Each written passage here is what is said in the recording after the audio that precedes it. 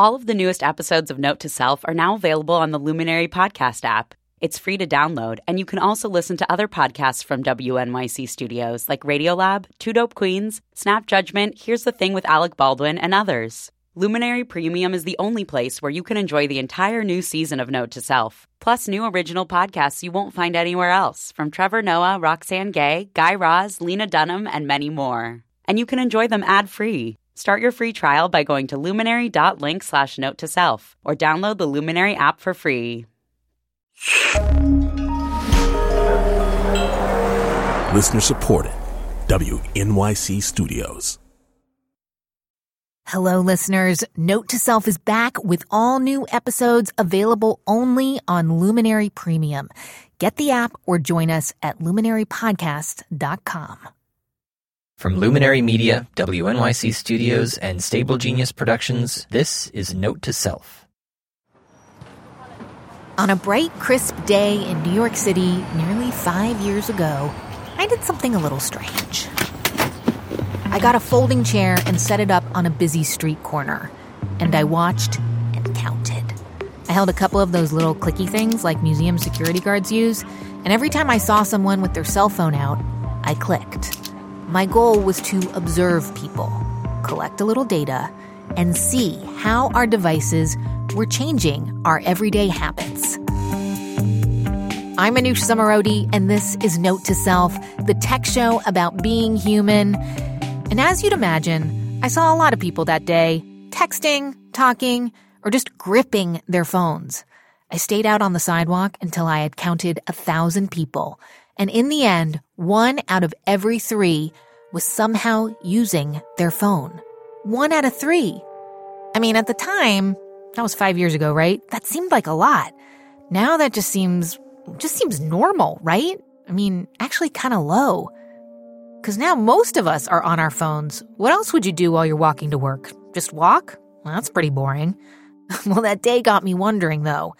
We used to just walk down the street, and now we do that and all kinds of other stuff on our phones. Do small changes in our behavior like that actually have bigger consequences?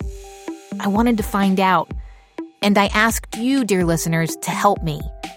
20,000 of you joined me in 2015 for a week of self-experimentation to see if tweaking our digital habits could, maybe, make us more creative, sleep better, feel more alive.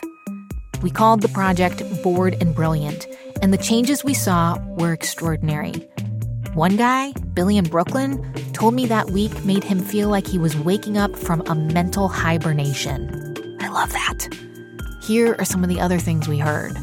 Bored and Brilliant had a huge impact on my life, having this opportunity to think about how I spend my time and how I can take more time to be bored and let that really be part of my creative process was really valuable. I deleted Twitter, Facebook, Instagram, Tumblr, Snapchat, and Vine from my phone in one fell swoop. And it was kind of an embarrassingly emotional experience. I've come to realize that not worrying about those notifications allows me to be more present, and I need to be more present in the work that I do. I ended up writing a book about Bored and Brilliant and what we now call the attention economy, a world where we exchange time with our eyeballs for all those free apps and services. Because here we are, it's just a few years later, and this podcast's obsession with tech on a personal level is mainstream. Tech in all its various forms and its effects on us and society is a hot topic. And that is why, after a year away, I am so pleased that Note to Self is back. Longtime listeners, I will explain more about why we took a break at the end of the show. But first, I want to tell you where we're going with this new season. We're going to start things off by talking about the touchiest, most divisive tech user out there, kids. Even if you're not a parent, they will be the next generation. So whether they turn out okay is kind of an important topic. I think you'll agree. In In future episodes, you're going to hear from techies who have had moral epiphanies. I think that the ethos of Silicon Valley has really brainwashed a lot of us. And I was certainly a part of that for a long time. Scholars who have completed groundbreaking research and will share new findings. We can do something like a Wizard of Oz study, where a person thinks that they're interacting with a machine, but they're not. Obviously, later we tell them you were interacting with a person in the other room. And thinkers leading the way as we define what our relationship with technology should be. Don't feel obligated to buy into any of these platforms, but don't be afraid of using any one of them as long as you're grounded here in reality. Yeah, we are going to figure out how to stay grounded in reality, because Note to Self is the original tech show about being human, and we need to keep learning how all things digital, from Candy Crush to AI to self-driving cars, how they are changing the way that we think, how we learn, and even what we believe in. And then make sure we take the best of technology and leave behind the worst. So, let's get to it. We grown-ups try to teach kids to make good choices about all the screens in their lives, from smartphones to video games. And it's hard because most of us grown-ups kind of suck at making good choices about screens ourselves. But considering that the average American kid gets a smartphone at age 10, 10, it's pretty clear we need more solid information. And thank goodness, more and more researchers are studying how the web, screen time, all that stuff is affecting children. Kids will tell you that what goes on online is very real to them. But at the same time, they don't estimate the impact the way they would if they were talking to somebody's face. Elizabeth Englander is a professor of psychology. Her specialty is researching cyberbullying, aggression, and social success.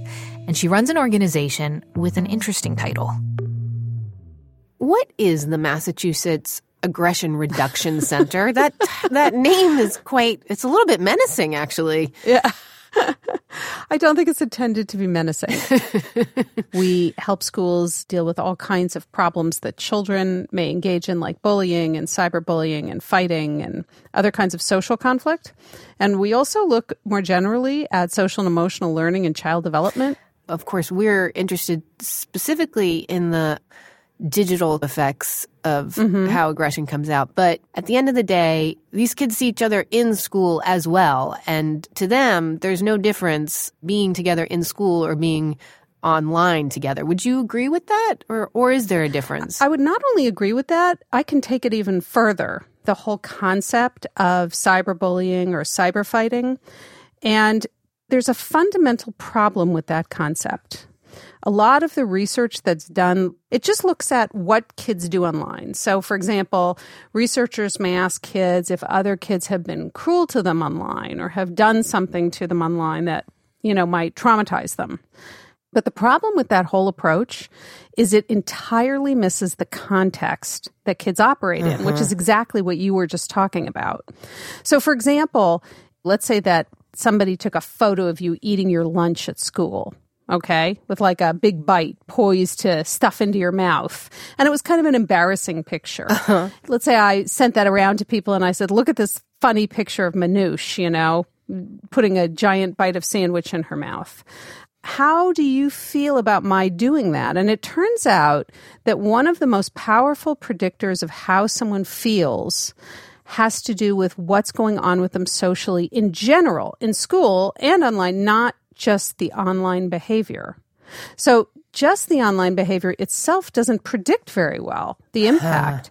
But if I look at a child and I say, are you also having problems in school every day? And the child says yes, then suddenly I can predict the impact of what happens to them online. So are you saying that, if I'm super popular and someone posts a picture of me about to take a big bite, then maybe I'd post a response that's yummy, and totally fine with it? That's right. You'd laugh it off. Or maybe it just wouldn't be so intimidating because you would just say, well, it's no big deal. On the other hand, if you're having problems, if somebody's picking on you at school, or you're fighting with your friends, or you're having sort of other kinds of social conflict, then that action, posting that photo or sending it, could be devastating. And this seems to be true in our research, even when problems are really minor. Because they're vulnerable. Exactly. Because they're vulnerable. They're not feeling resilient. They're feeling really vulnerable. So it's misleading to separate out digital behaviors, I think is exactly right on. And we do far too much of that. And that's the problem even with the word cyberbullying, because just the word sort of implies that it's totally separate somehow.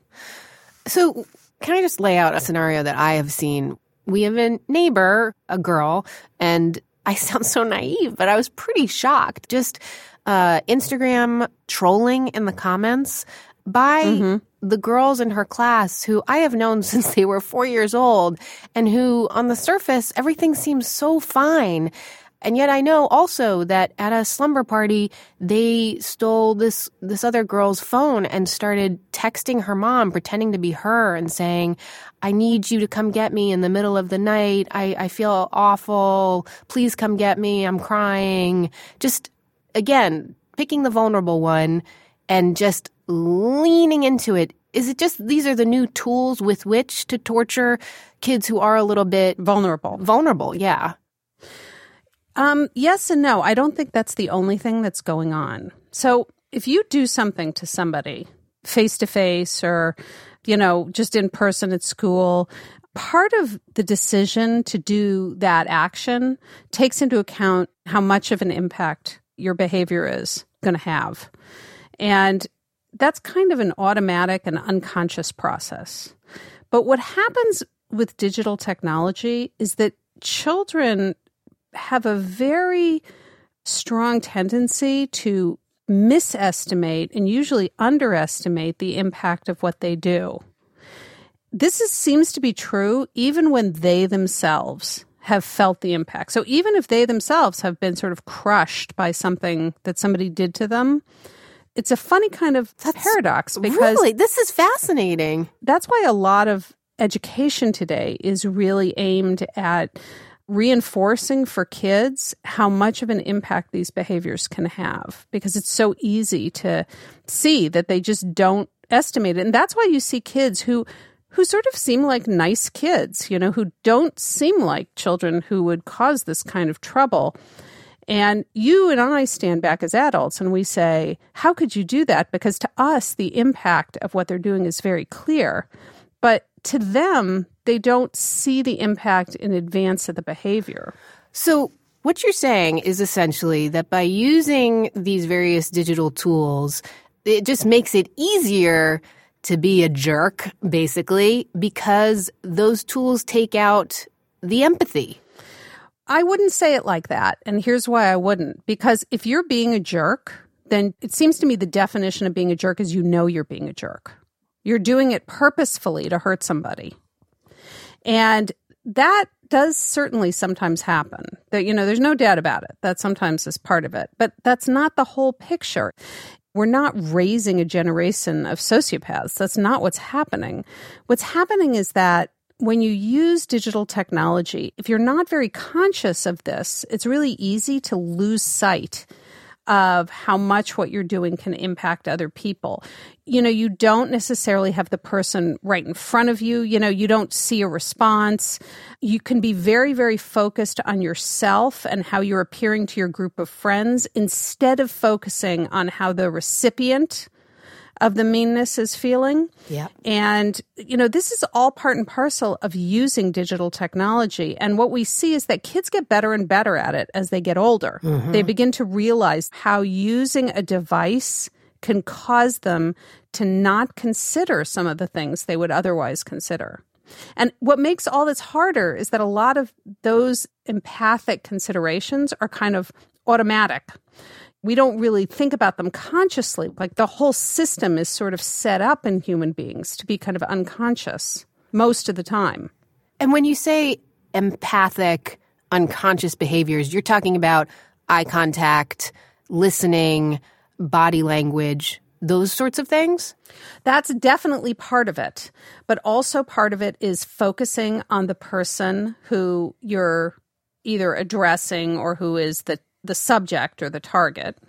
So focusing on that person, looking for their reaction and their response, we are very strongly driven to do that. If you've ever stood face to face with somebody and tried to talk to them without looking at them, like purposefully turn away so you're not looking at them, but carry on a conversation, it's actually difficult to do. It's really hard to do. You're really driven to look at their face when you talk to them. Yeah. And that's a very striking thing. But in a digital environment, of course, they're nowhere near you and you don't even have their tone of voice. And that whole feedback mechanism is gone. And that's one of the things that people can learn about. They can learn to live with it. They can learn to account for it. But kids are going to have to learn, and we're going to have to teach them. It's not something that's just going to happen on its own. How can we help children grow up in this world that we have created? How are we going to help them grow up so that they have really healthy relationships? And that we are struggling in, too, I would add. That's right. But we're the ones who are responsible. I mean, adults are responsible, not the kids. We created this, and there are many good things about it. Vilifying it is not the answer. The answer is to learn how to live with it. The answer is to figure it out. And I have to tell you, Manoush, that I already see signs that kids are beginning to adjust. I see indications and changes, because our research is ongoing. It takes place year after year after year, so we can notice changes in attitudes or behaviors. And we really do see sort of pricks of light that kids are beginning to pick up on some of these issues, which is very heartening. Tell me more. What are you seeing? Like, tell me about these studies, because I love hearing, because, when I first started reporting on this stuff, there were no studies, and then they were just the start of studies. But here we are starting to get information. What are you finding? I think that the social changes that we're seeing right now with the advent of digital communications, I think the only analogy that I can think of is the Industrial Revolution. That you have a change that is so profound that it's going to impact almost every single thing about people's lives. And there's going to be an adjustment period. And that's what I think we're in right now. I think we're in this adjustment period where we're seeing a lot of the good, but we're not yet controlling the bad. We're not yet learning how to minimize the bad outcomes.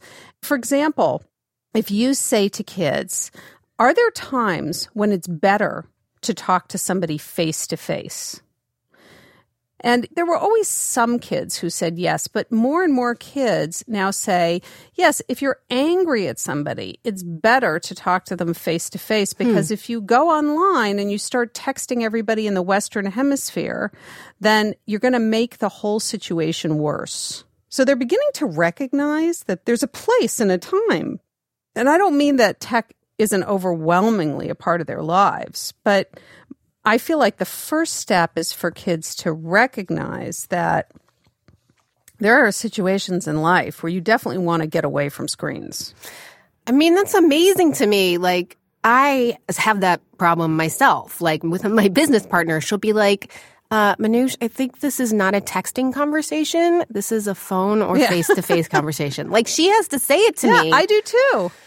I do too. I admire that. It's so easy. It is. It is so easy to just keep it short, brief, and non-confrontational, essentially. That's right.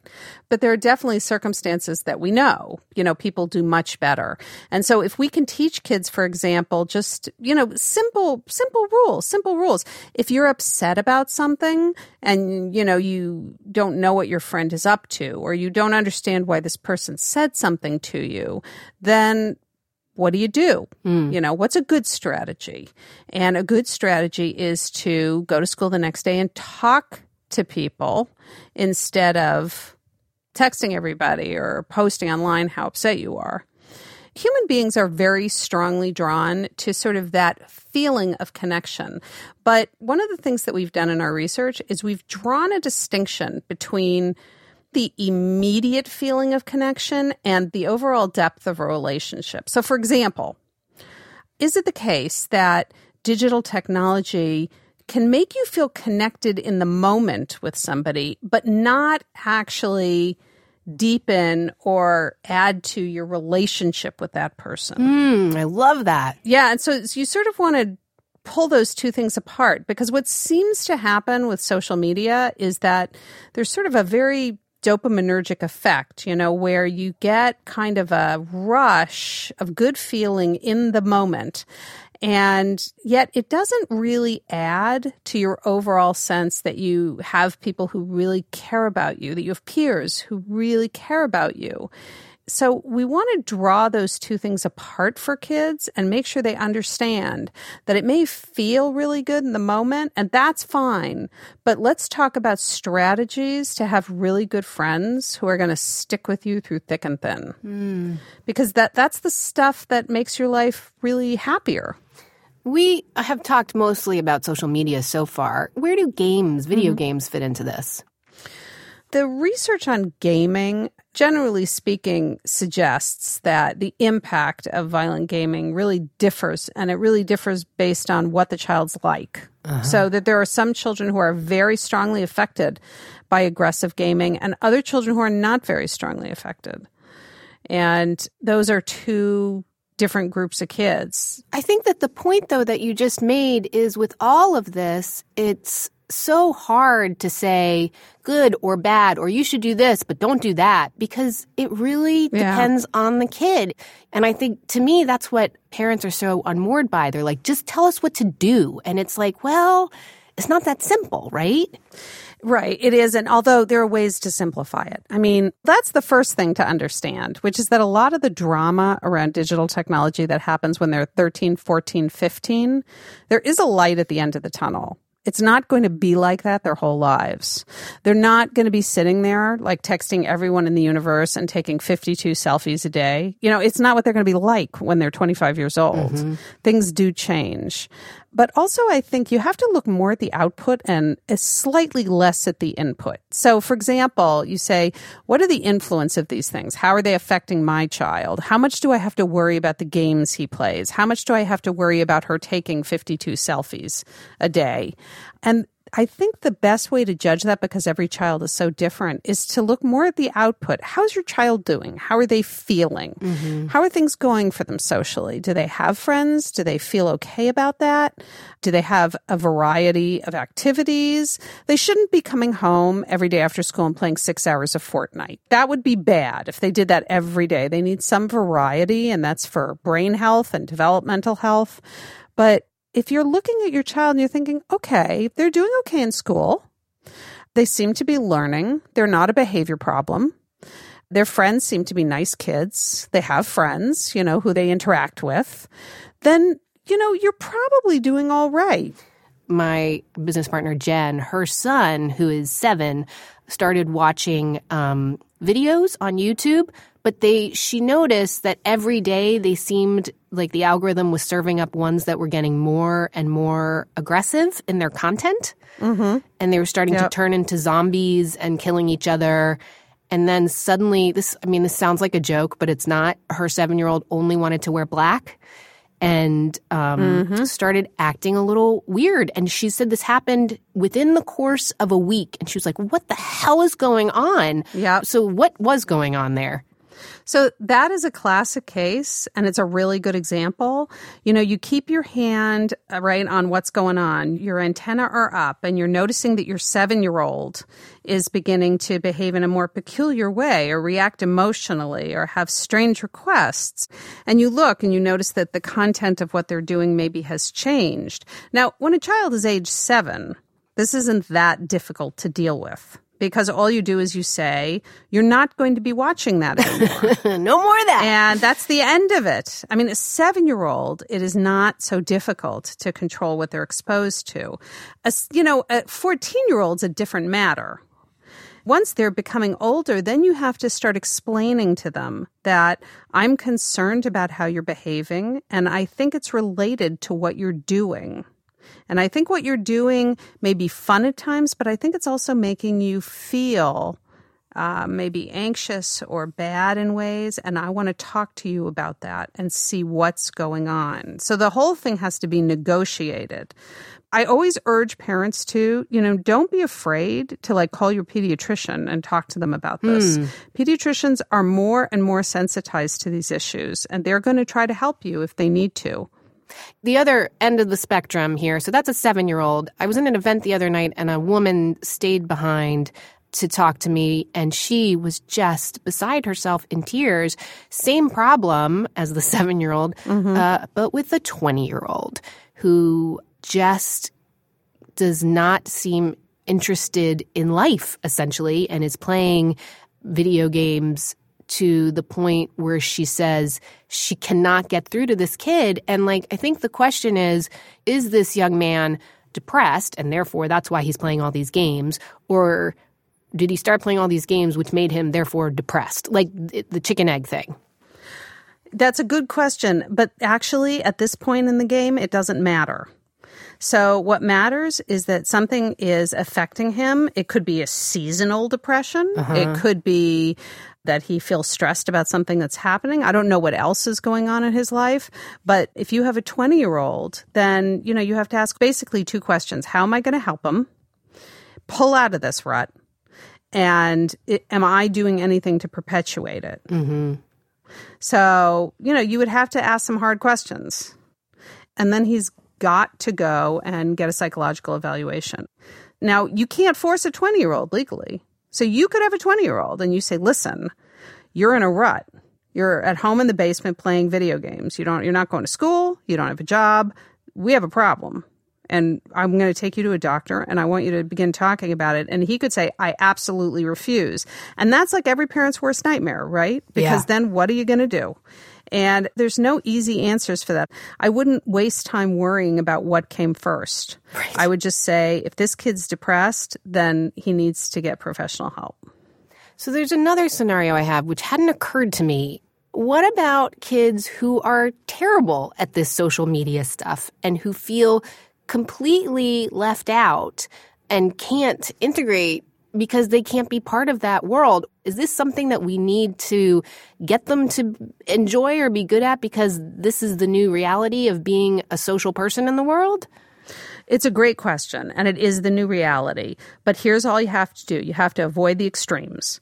So on the one hand, you don't want to say to your child, do whatever you like, I don't care. On the other hand, you don't want to say to your child, I am taking everything that has a plug and I'm putting it in the garbage and we're going to churn butter after school and that's it.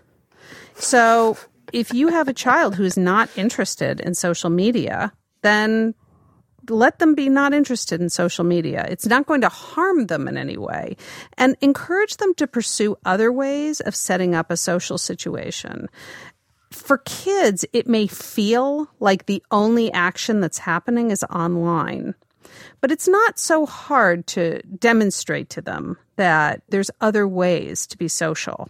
Set up other activities that they can do, or just carve out pockets of time where they can interact with each other without technology.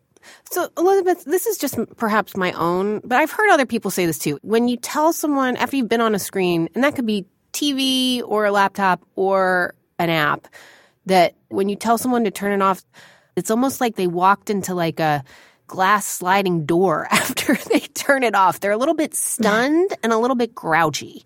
What is that? And I've heard other parents say that too, like, yes, for a half an hour after they turn it off, they're such little such and suches. Well, it's very arousing. So it arouses your central nervous system. When your brain is sort of physiologically aroused, it kind of looks around for an explanation for why it feels this way. And sometimes that's positive and sometimes it's negative. But it's important to remember that these social media systems are sort of set up to reinforce you and keep you going for that little blip. And that's like a great dopaminergic rush. And you're feeling really good. And then suddenly your mom says, put your phone down. It's time to go eat dinner. I actually think probably the best way to think about this is to really think about social media and marketing. you know, to think about and talk to kids about. What do these people want? You'd be surprised how often kids have told us that all these free social media apps and games and everything, they're all free just because there are nice people in the world who want kids to not be bored. Like, that's why they're there. And it's a very innocent, it's a very innocent explanation. It's like, guys, no, they're sucking you in because that's part of their business model. They want your eyeballs on that screen, and they're deliberately kind of manipulating you to try to get you to come back. In my experience, if kids hear that message enough, they will begin to feel differently. Can you tell me about the research that you're most excited about that you're doing when it comes to aggression, things that maybe we haven't heard about yet? We have a project where we're helping younger children learn how to deal socially and think about how social media affects their lives socially. And, all of this sort of grew out of research that I did last year where we found that 3rd, 4th, and 5th graders were owning devices at such an accelerated rate and that it was related to their social relationships. Wait, I'm sorry, can you just reset? Why are these kids having phones in 3rd grade? Well, that's a really good question. When you ask the children, why did your parents get you this device? They overwhelmingly say things like, well, my parents wanted to be able to reach me, or they wanted it as a safety measure, like if I walk home from school or something like that. And by the way, this was a United States sample that we studied out of 5 states in the U.S. We compared our American sample to a sample that we studied in South Korea. And the South Korean 3rd graders were more likely to own a cell phone than the American 5th graders. So, we're not at the vanguard of this. In the U.S., we're actually a little bit behind some of the other developed countries. So very young children are definitely acquiring devices. I mean, this is sort of a unstoppable, I think, tsunami. It may not be unstoppable, but we're going to have to do some parent education where you really think about whether you want to give a child a device to carry around. This is where a lot of my focus is going. But they need, there's certain things like, why do I want my kid to have it? He needs a map. He needs to be able to text. Yeah. I don't want you having, the ability to play games all the time. I just don't. And I don't think you need it, frankly. And also, you're going to have to deal with this thing for the rest of your life, dude. Just let me give you a few more months of sanity. But the problem's not going away, see? And I am determined to try to help parents with this because I know that if I can help parents with it, I will help the children. And parents are not indifferent to these issues. They really want their kids to be healthy. They want them to grow up healthy. They want them to have friends. They want them to use technology. They want all these things. But there's just not enough out there in terms of sort of practical things that you can use. Agreed. And so right now, that's one of the more exciting things we're doing is really focusing on that. Dr. Elizabeth Englander, thank you so, so much for talking to me. Oh, absolutely. Thanks for having me. You hear that, grown-ups? Be cool. Don't be draconian, but don't be a pushover either. Stay involved, keep learning, and avoid extremes. I actually recently gave a bunch of talks to parents at schools in Silicon Valley, and I asked them, how many of you or someone related to you works in tech? All hands went up. Okay, then I asked, how many of you are worried about your kids and technology? All the hands go up again. I mean, I get it. I wrote a book about some of this stuff, and I still struggle with managing my time online. Never mind my kids. All right. 1 foot forward at a time, folks. 1 day at a time. We are in this together. All right. I have got lots to tell you here at the end of the show. Stick with me. This is some interesting stuff. Okay. First, as promised, some explaining about why this show hasn't put out a new episode in nearly a year. Here's what happened. Last spring, my executive producer, Jen Poyant, and I decided to leave WNYC to start our own company. We call ourselves Stable Genius Productions.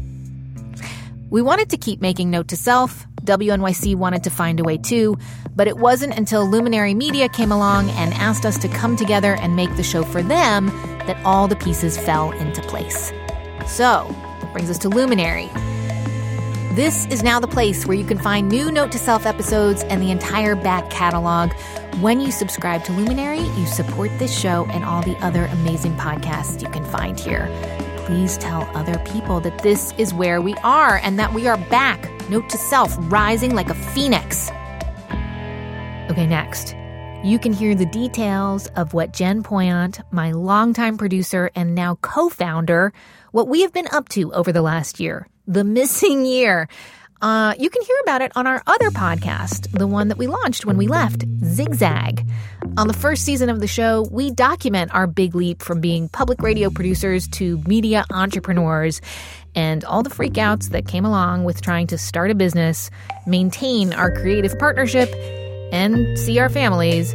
And now on Zigzag, Jen and I are taking an honest look at the culture of business and what needs to change. We are still super upfront about our own struggles to build our own business, and we investigate how other founders and creators are resisting that winners-take-all mindset and how they're redefining success for themselves and society. We are asking whether it is possible to build businesses and careers that do more than just make money, but actually improve our collective well-being. Because we found that lots of people, maybe you, are rethinking what success looks like. Listen and be part of a new movement to chart a kinder, sustainable, and collective path forward for work and life, Zigzag. After you listen to Note to Self, come join us there. Okay, wait. Last thing to tell you. We have a new and improved newsletter. It is excellent.